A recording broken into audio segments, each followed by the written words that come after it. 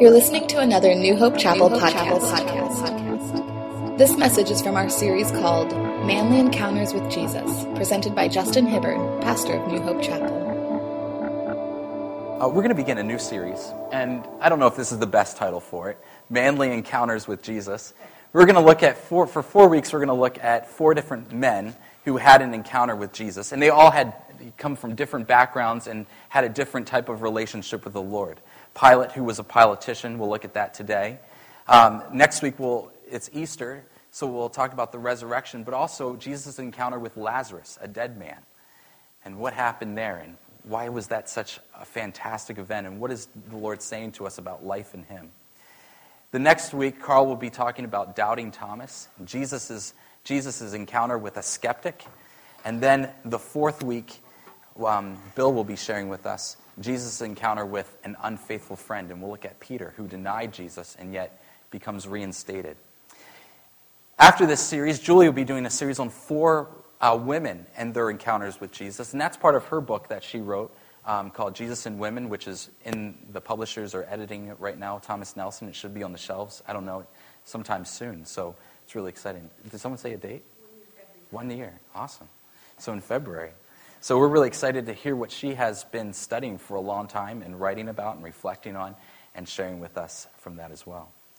But, I wanted to talk about this because I think sometimes, I don't know, men, if you can relate, but there's a lot of social pressure on men. Men to be good fathers and good husbands. And along with that, we spend most of our time at a job. 8 hours a day with people that we necessarily wouldn't handpick to be around us for 8 hours a day, every day, right? And they're not always the most godly men, right, or women. And sometimes we have those we're standing around the water cooler and somebody tells a dirty joke, and what do you do? Do you come out and say, hey, I'm a Christian and I don't appreciate that? Do you come out and say, I'm a Christian to begin with, so everybody knows not to say those things around you? Do you just kind of not say anything at all?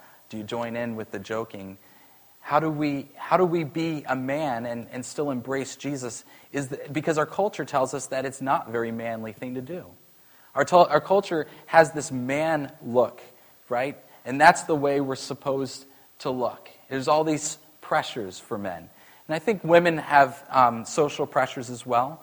I don't know exactly all that they are because I'm not a woman, but I could tell you from experience as a man, there's a lot of different pressure that's out there. How do we act manly and still be in love with the Lord? How do we live our lives for the Lord? That's the question we're going to look at today. And I want to look at Jesus' encounter with Pilate, because it's a very interesting story. It is probably one of the most fascinating stories where there is irony all throughout the story, and there is juxtaposing characters given to us throughout the story. And what we'll see is Jesus who stands his ground as he talks with a politician. In the scope, the arena where there's this political feeling, this political vibe where politics was expected. How does Jesus be a man and live for the Lord? So if you have your Bible, turn with me to John chapter 18, if you will. We're going to spend most of our time looking at this story in John chapter 18, but we will also look a little bit at the other gospel accounts as well. And just before we begin this story, let me give you a little bit of the context and what's going on here. First of all, remember that Rome is in power. The Roman Empire is huge, and they occupy lots of different countries. And one of those countries that they occupy is Israel, Judea. And because they're so large, not only do they have an emperor, who at this time is Tiberius, but they also have governors who are in power, and they rule different areas. And in Jerusalem, it was Pontius Pilate as well as Herod. Now, Pilate had quite a challenge in Israel, because Pilate was a Roman guy, and he was the governor of a land that had a very distinct culture, a very distinct identity, a very distinct religion that was very different than the Roman Empire, and they believed that that land was their land, not the Romans.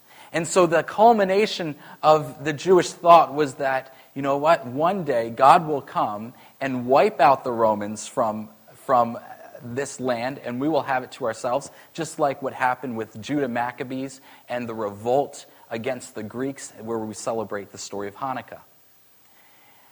So he had a big challenge, because Pilate knew that the Jews hated them. The Jews felt that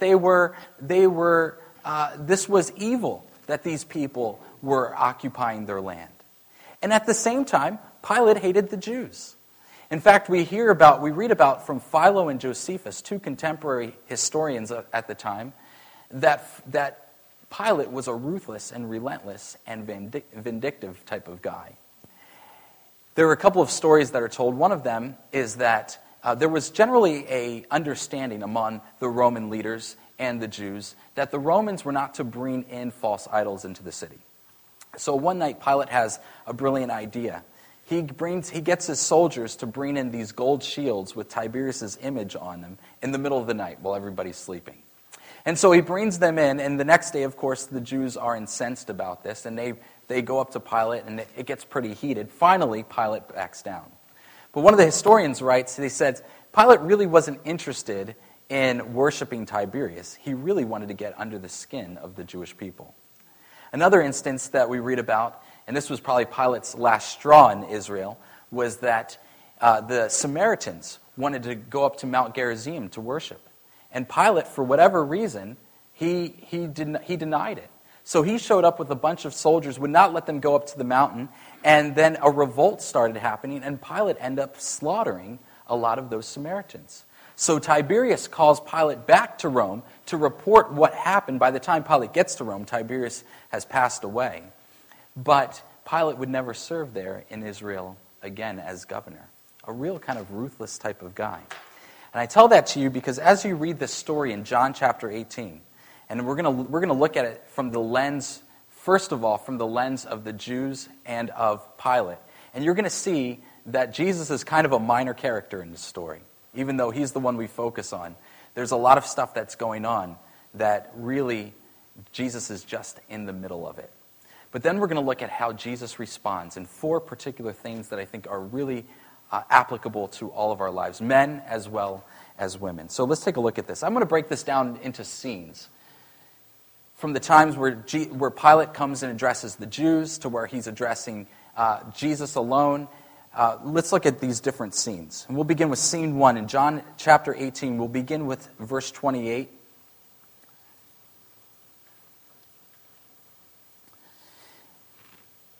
Let's see, let me pull up the NIV here. Then the Jewish leaders took Jesus from Caiaphas to the palace of the Roman governor.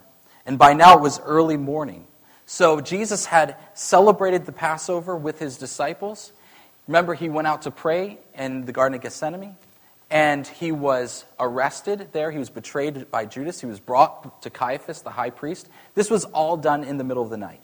And not only that, but the trials that were taking place were a big sham. It said that the testimonies that were given were just uncorroborated. They proved false. It just sort of fell apart. So the Jews now bring Jesus to Pilate in the praetorium, in the palace there. So by now it's early morning, and to avoid ceremonial uncleanliness, they did not enter the palace because they wanted to be able to eat the Passover. So Pilate came out to them and asked, "What charges do you bring against this man?" "If he were not a criminal," they replied, "we would not have handed him over to you." Pilate said, "Take him yourselves and judge him by your own law." "But we have no right to execute anyone," they objected. This took place to fulfill what Jesus had said about the kind of death he was going to die. So real interesting things here. I mean, you see the hypocrisy already. The Jews don't want to enter in. By the way, these are the Jewish leaders. This is the high priest, the priests, the Sanhedrin, the Pharisees, and so forth.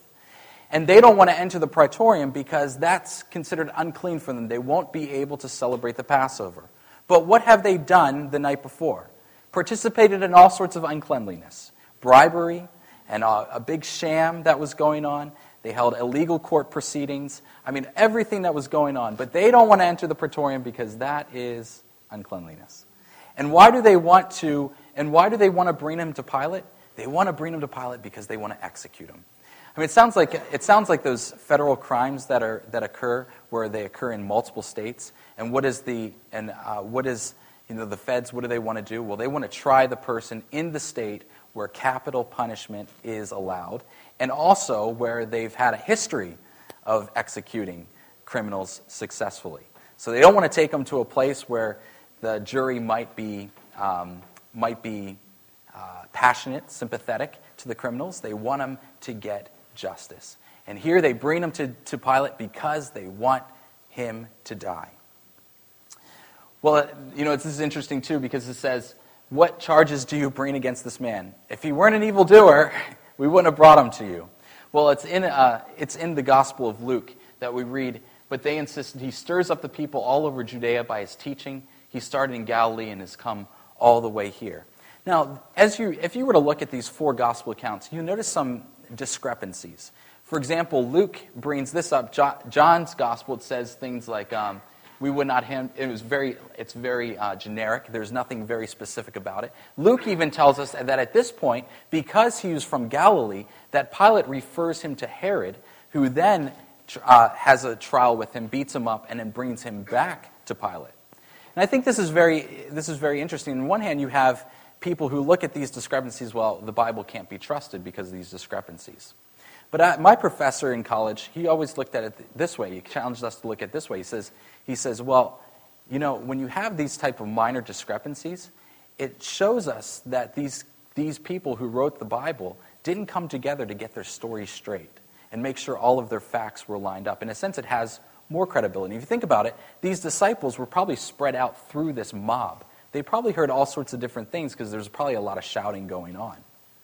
So we see this event from the lens of four different people, perhaps in four different places, who interviewed multiple people throughout when writing these accounts. Well, let's move on to scene 2, John chapter 18, and we'll begin here in 33. Pilate then went back inside the palace and summoned Jesus and asked him, "Are you the king of the Jews?" "Is that your own idea?" Jesus asked, "or did others talk to you about me?" "Am I a Jew?" Pilate replied. "Your own people and chief priests handed you over to me. What is it you have done?" Jesus said, "My kingdom is not of this world. If it were, my servants would fight to prevent my arrest by the Jewish leaders, but now my kingdom is from another place." "You are a king then," said Pilate. Jesus answered, "You say that I'm a king. In fact, the reason I was born and came into this world is to testify to the truth. Everyone on the side of truth listens to me." "What is truth?" retorted Pilate. A very interesting scene. We'll get into what Jesus' response is a little bit more in depth, but I want to focus on this part. We look at verse 34, where Jesus says, "Is that your own idea?" And we could think to ourselves, well, Jesus is being a little cheeky with the guy who has the power of life or death over him. Is that your idea, Pilate? Or did somebody have to tell you, But on the other hand, if you read this account, Jesus hasn't told him he's a king. The Jews haven't told him he's a king. Somehow, Pilate got this idea that he's a king, right? Now, if we read one of the other Gospels, there's someone blurts out, and he's trying to be a king, and so forth. So somehow this idea is circulating. I think Jesus wants to get to the bottom of it. What's your idea of me, Pilate? Do you think I'm a king?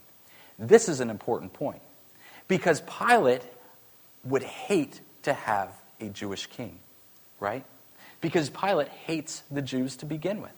The last thing he wants is this uprising led by someone who wants to overthrow him and the Roman government.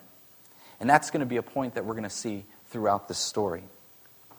Let's move on to the next scene. In John chapter 18, we'll begin with verse 38. With this, he went out again to the Jews, gathered there, and said, "I find no basis for a charge against him.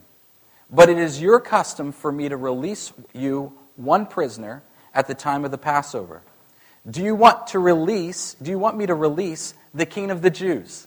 Now you got to love this, because now Pilate's going to get under their skin. And how is he going to get under their skin?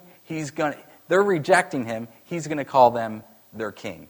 Would you like me to release your king, the king of the Jews? Well, that's going to make them really angry. They shouted back, "No, not him. Give us Barabbas." Now, Barabbas had taken part in an uprising. Now, the irony is extreme here. And the characters that are juxtaposing it's insane. Because here the Jewish people are accusing Jesus of being a king and uprising. Pilate's concerned because if he is a king and creating some sort of uprising, he could overthrow him. But yet, who do they want released? They want to release a guy who was part of the uprising, right? So the Jews are like, well, and you'll see it later on. They're like, no, we don't want this. Anyone who opposes Caesar is no friend of Caesar, right? But yet they want this guy to go free, and they want Jesus to be executed. I don't know how Pilate didn't see that. Maybe he did. You know, the other thing that's interesting about this is that Barabbas means son of the Father. Isn't that interesting? Son of the Father. And in I think Matthew, in a later transition, this is not in the original gospel account, he's called Jesus Barabbas. Jesus Barabbas. Well, look at the two characters. We have two guys who are the son, one is his name is the Son of the Father. The other one is the Son of the Father. One wants to bring about Israel's freedom by opposing Rome and by standing up and fighting with violence. Jesus wants to oppose sin and bring freedom for all, the Jews and the Greeks. In John 19, we keep reading this story. Then Pilate took Jesus and had him flogged. And the soldiers twisted together a crown of thorns and put it on his head. They clothed him in a purple robe and went up to him again and again, saying, "Hail, King of the Jews!" And they slapped him in the face. Now, if you've watched, how many of you guys watched the Passion of the Christ? Did you get the same impression I did that Pilate was sort of a sympathetic character in that movie? Right? Remember that he says to the soldiers, look, just go rough him up. And they take Jesus outside of the praetorium and beat him mercilessly and then bring him back up to Pilate. Remember, Pilate's like, what have you done? Like, I just told you to rough him up. You've basically, I don't even recognize this man. Remember that? Well, that's not what John says. John says that the beating took place inside the praetorium and that Pilate was at the front of it. That Pilate was the one doing the beating of Jesus. In Luke's gospel, we read that Herod also participated in it. When Jesus went to Herod, Herod was really excited about this because he's like, I've heard about this guy. Maybe he can do some magic tricks. But when he doesn't, they beat him up as well. Pilate is the one beating on Jesus. Why is he beating up Jesus? Well, let's take a look at this. First of all, he hates the Jews. And here's a guy that's brought to him, and nobody seems to like him. So why not beat up a Jewish guy, right? On the other hand, here's a guy who at some are saying is a king. So take a look at the next section in scene 5. In John 19, 4 through 7, once more Pilate came out and said to the Jews gathered there, "Look, I am bringing him out to you to let you know that I find no basis for a charge against him." Now, it's pretty ruthless. He's innocent, but I gave him a really bad beating. I mean, this guy is ruthless. And when Jesus came out wearing the crown of thorns and the purple robe, Pilate said to them, "Here is the man." Or in other versions, "Behold the man." And as soon as the chief priests and the officials saw him, they shouted, "Crucify, crucify." You wonder why Pilate chooses to say, "Here's the man." Maybe because nobody would have recognized him. He was beaten so badly. But on the other hand, keep in mind that Pilate he's a politician. He wants to send a message. And the message to the Jews is probably this: if you decide you ever want a king, this is what I'll do to him. Right? So Pilate is a politician here. He really is trying to make a number of messages and bring out his own agenda. He wants to keep the peace, but he also wants to show that he is in control. But Pilate answered, "You take him and crucify him. As for me, I find no basis for a charge against him. And you might remember in some of the gospel accounts where he washes his hands of this. I wash my hands of this. The Jewish leaders insisted, we have a law, and according to that law, he must die because he claimed to be the Son of God. Now that's true, because that would be blasphemy, except if he really is the Son of God. And at this point, there's another twist in the story. At this point, we read in John 19, verse 8, then Pilate heard this. When Pilate heard this, he was even more afraid. Well, why is he afraid? He's afraid because for the first time he's hearing more evidence about Jesus, and this evidence is that this guy is saying he is the Son of God. He is equal to God. And the last thing Pilate wants to do, because Pilate is a Roman and Romans are polytheists, is to beat up a deity. And furthermore, we read in Matthew 27 that while Pilate was sitting on the judge's seat, his wife sent him this message, don't have anything to do with that innocent man, for I have suffered a great deal today in a dream because of him. So Pilate's getting a little spooked, isn't he? In verse 9 we read, and he went back inside the palace and he said to Jesus, where do you come from? But Jesus gave him no answer. Do you refuse to speak to me, Pilate said. Don't you realize I have power either to free you or to crucify you? And Jesus answered, you would have no power over me if it were not given to you from above. Therefore, the one who handed me over to you is guilty of a greater sin. From then on, Pilate tried to set Jesus free. But the Jewish leaders kept shouting, if you let this man go, you are no friend of Caesar. Anyone who claims to be a king opposes Caesar.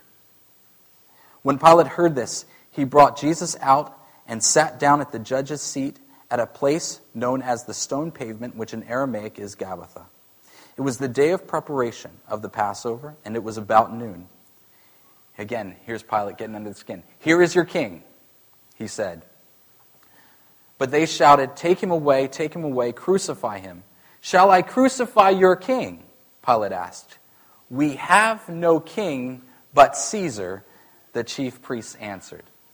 You talk about hypocrisy, and you talk about playing the political game. You see two groups here that are doing it. The Jewish leaders would have never, ever in a million years, ever said that in their right mind. We have no king but Caesar. It's clear that they're saying this because they want to push their own agenda, and they are lying to Pilate. To prove that point, they have asked Barabbas, a guy who led an uprising, to go free on behalf of Jesus. Do you see how ironic this story is, and how many different characters we have for this? So finally, Pilate handed him over to them to be crucified. Now that's looking at the story from more of the lens of the political landscape between the Jewish leaders and Pilate. But I really want to focus on 4 things that Jesus does. Because, sometimes I find myself in situations and I want, how do I be a man of God? How do I be like Jesus? How should I be like him? Is it manly to be like Jesus? Look at 4 things that Jesus does. First of all, in Pilate's encounter with Jesus, as he's talking with Jesus, in some cases, we might interpret Jesus' silence as being insubordinate, or his responses as being a little bit cheeky. But I don't think that's the case.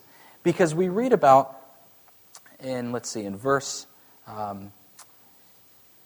34, he wants to know what Pilate thinks of him. He's concerned about Pilate. In chapter 19, notice this. In verse 11, Jesus answered, you would have no power over me if it were not given to you from above. Therefore, the one who handed me over to you is guilty of a greater sin. Why does he make that statement? Perhaps he makes that statement because he knows Pilate is spooked. He knows that Pilate is concerned that maybe he's doing the wrong thing here. And so Jesus begins to talk to him about sin. Pilate doesn't entertain much of it, but Jesus is reaching out to him. And really, when you think about it, us men, we often evaluate people based on what they do, their occupation, maybe even their looks, maybe even the stuff they have. And you think of, I'm better than that person, I'm not better than that person, he's better than me, stronger than me, whatever. We size each other up in a certain way. And what Jesus does is he stands his ground. Pilate's expecting Jesus to beg for his life, but what he doesn't realize is that Jesus is trying to save him of his own. Right? Jesus is the one reaching out to Pilate, and that's what he does so often. How about to the woman who was brought forth because of adultery, and they wanted to stone her? And he says, I don't condemn you. Go and sin no more. How about the woman at the well in Samaria, where he talks to her about everything she has done? You know, he always has a way of being appropriate with pushing the right buttons.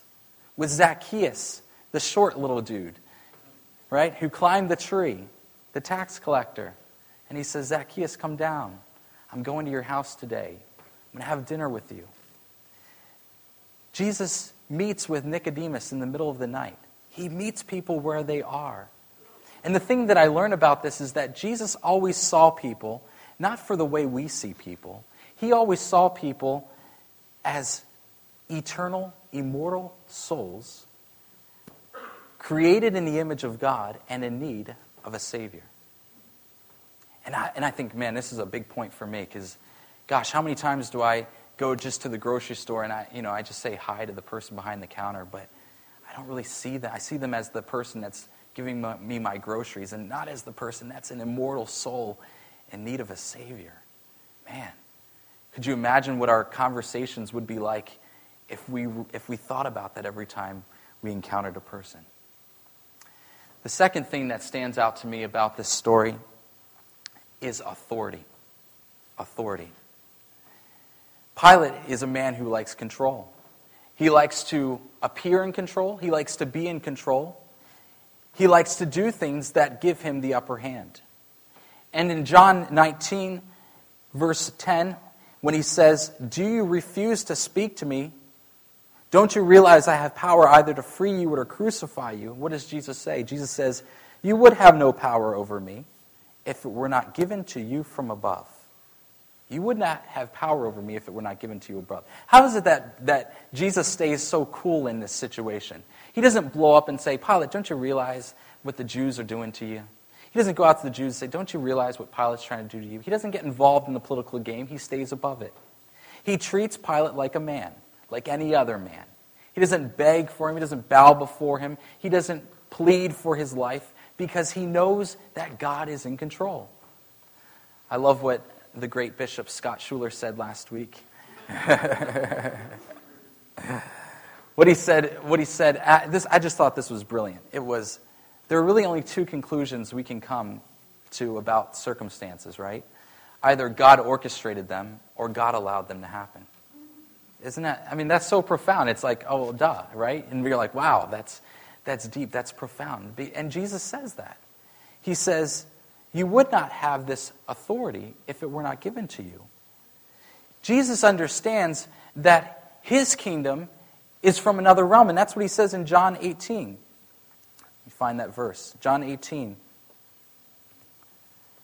There at the end, he says, my kingdom is not of this world. If it were, my servants would fight to prevent my arrest by the Jewish leaders, but now my kingdom is from another place. Jesus knew that God was in control. He knew that his kingdom was elsewhere. It was not of this world. It was not fighting with the Romans or fighting with the Jews. It was of another place. It was different. Jesus stays above it. He knows that God's authority trumps man's. Jesus knows, he recognizes that God's authority trumps man. Well, the third thing I want to talk about is one of the most interesting things that Pilate says, in my opinion. In chapter 18, verse 38, what does he say? He says, what is truth? What is truth?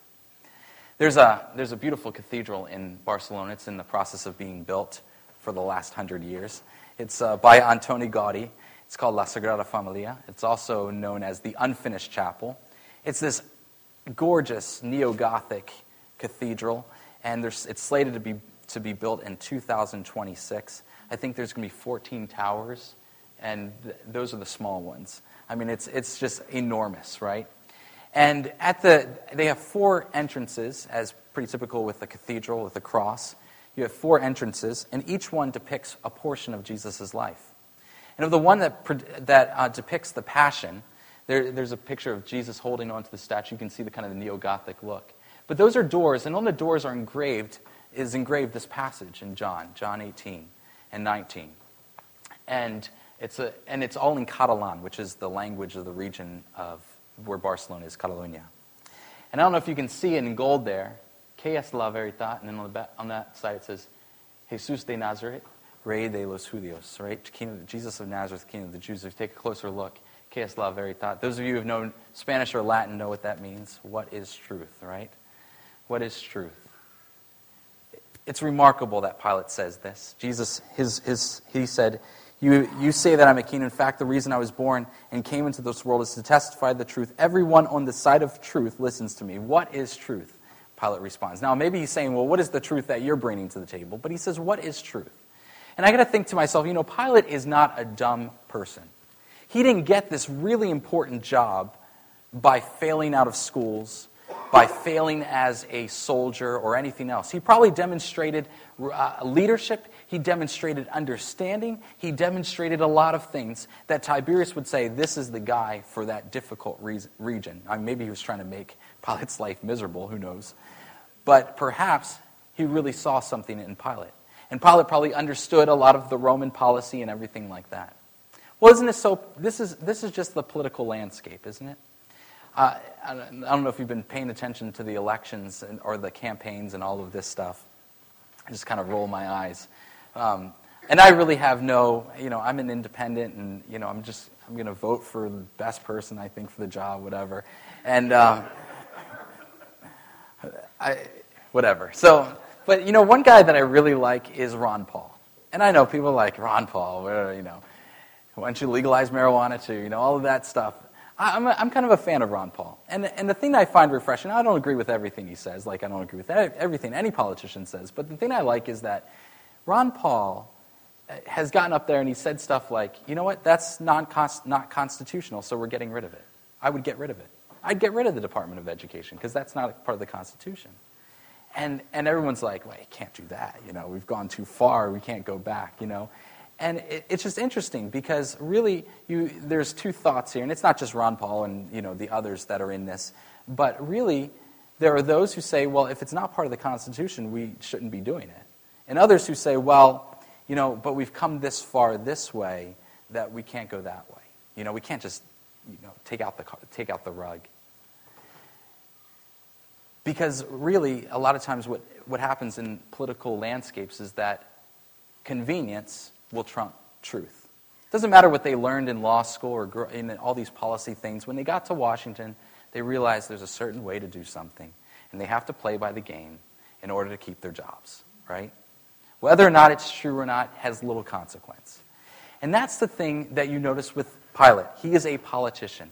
So he doesn't care about what's true, and that's so interesting because he's going to sit on that judgment seat where he's supposed to care about what is true and what's not true. But what he cares about is peace and keeping the status quo and not upsetting the basket. And it's like he's telling Jesus, look, hey, I think you're innocent, but you know what? The bottom line is I don't care. The bottom line is I'm going to do whatever I want to do, whatever I feel and deem as necessary in order to keep things running like the machine that we have here. What is truth? And so when you compare Jesus to Pilate, you see someone very different. Because Pilate is a guy who is going to sacrifice truth for comfort. Jesus is a guy who knows the truth, and that the truth is that all men need a Savior, and that He came in the world to be the Savior of mankind, and that there is no salvation, no remission of sins without the shedding of blood. And so Jesus is going to give up comfort in order for the truth. Pilate is sacrificing truth for convenience. Do you see the difference between the two? In fact, we read in Philippians 2, it says this in verse 6, Jesus, who being in the very nature God, did not consider equality with God something to be used to His own advantage. Rather, He made Himself nothing by taking the very nature of a servant, and being made in human likeness, and being found in appearance as a man, He humbled Himself by becoming obedient to death, even death on a cross. Jesus is the truth, and He stands for the truth even when it means his convenience is on the line. The last thing I want to point out here is that Pilate makes 3 declarations about Jesus to the Jewish people. 3 declarations about Jesus to the Jewish people. The first thing he says, at the end of chapter 18, he comes out and he says, I find no fault with this guy. He declares his innocence. The second thing he says, he comes out and says, behold the man. Now that's quite a thing to say.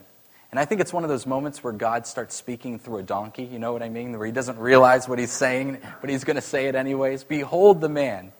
And the reason why I say that is because when God created the world, and on the 6th day, when God created Adam, he said, behold the man, right? We often refer to Jesus as the second Adam. Adam was perfect. He was as God wanted him to be. He was created in the image of God. He was without sin. He was awesome. But Adam fell.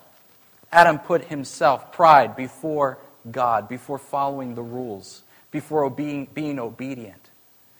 But then Jesus comes to redeem Adam's race, right? And we read in Romans chapter 5, verse 18, consequently, just as one trespass resulted in condemnation for all people, so also one righteous act resulted in justification and life for all people. For just as through the disobedience of the one man, the many were made sinners, so also through the obedience of the one man, the many will be made righteous. I love that verse. I love that verse. So what is he saying? Pilate is declaring, behold the man. In other words, Jesus is the perfect representation of what it means to be a man.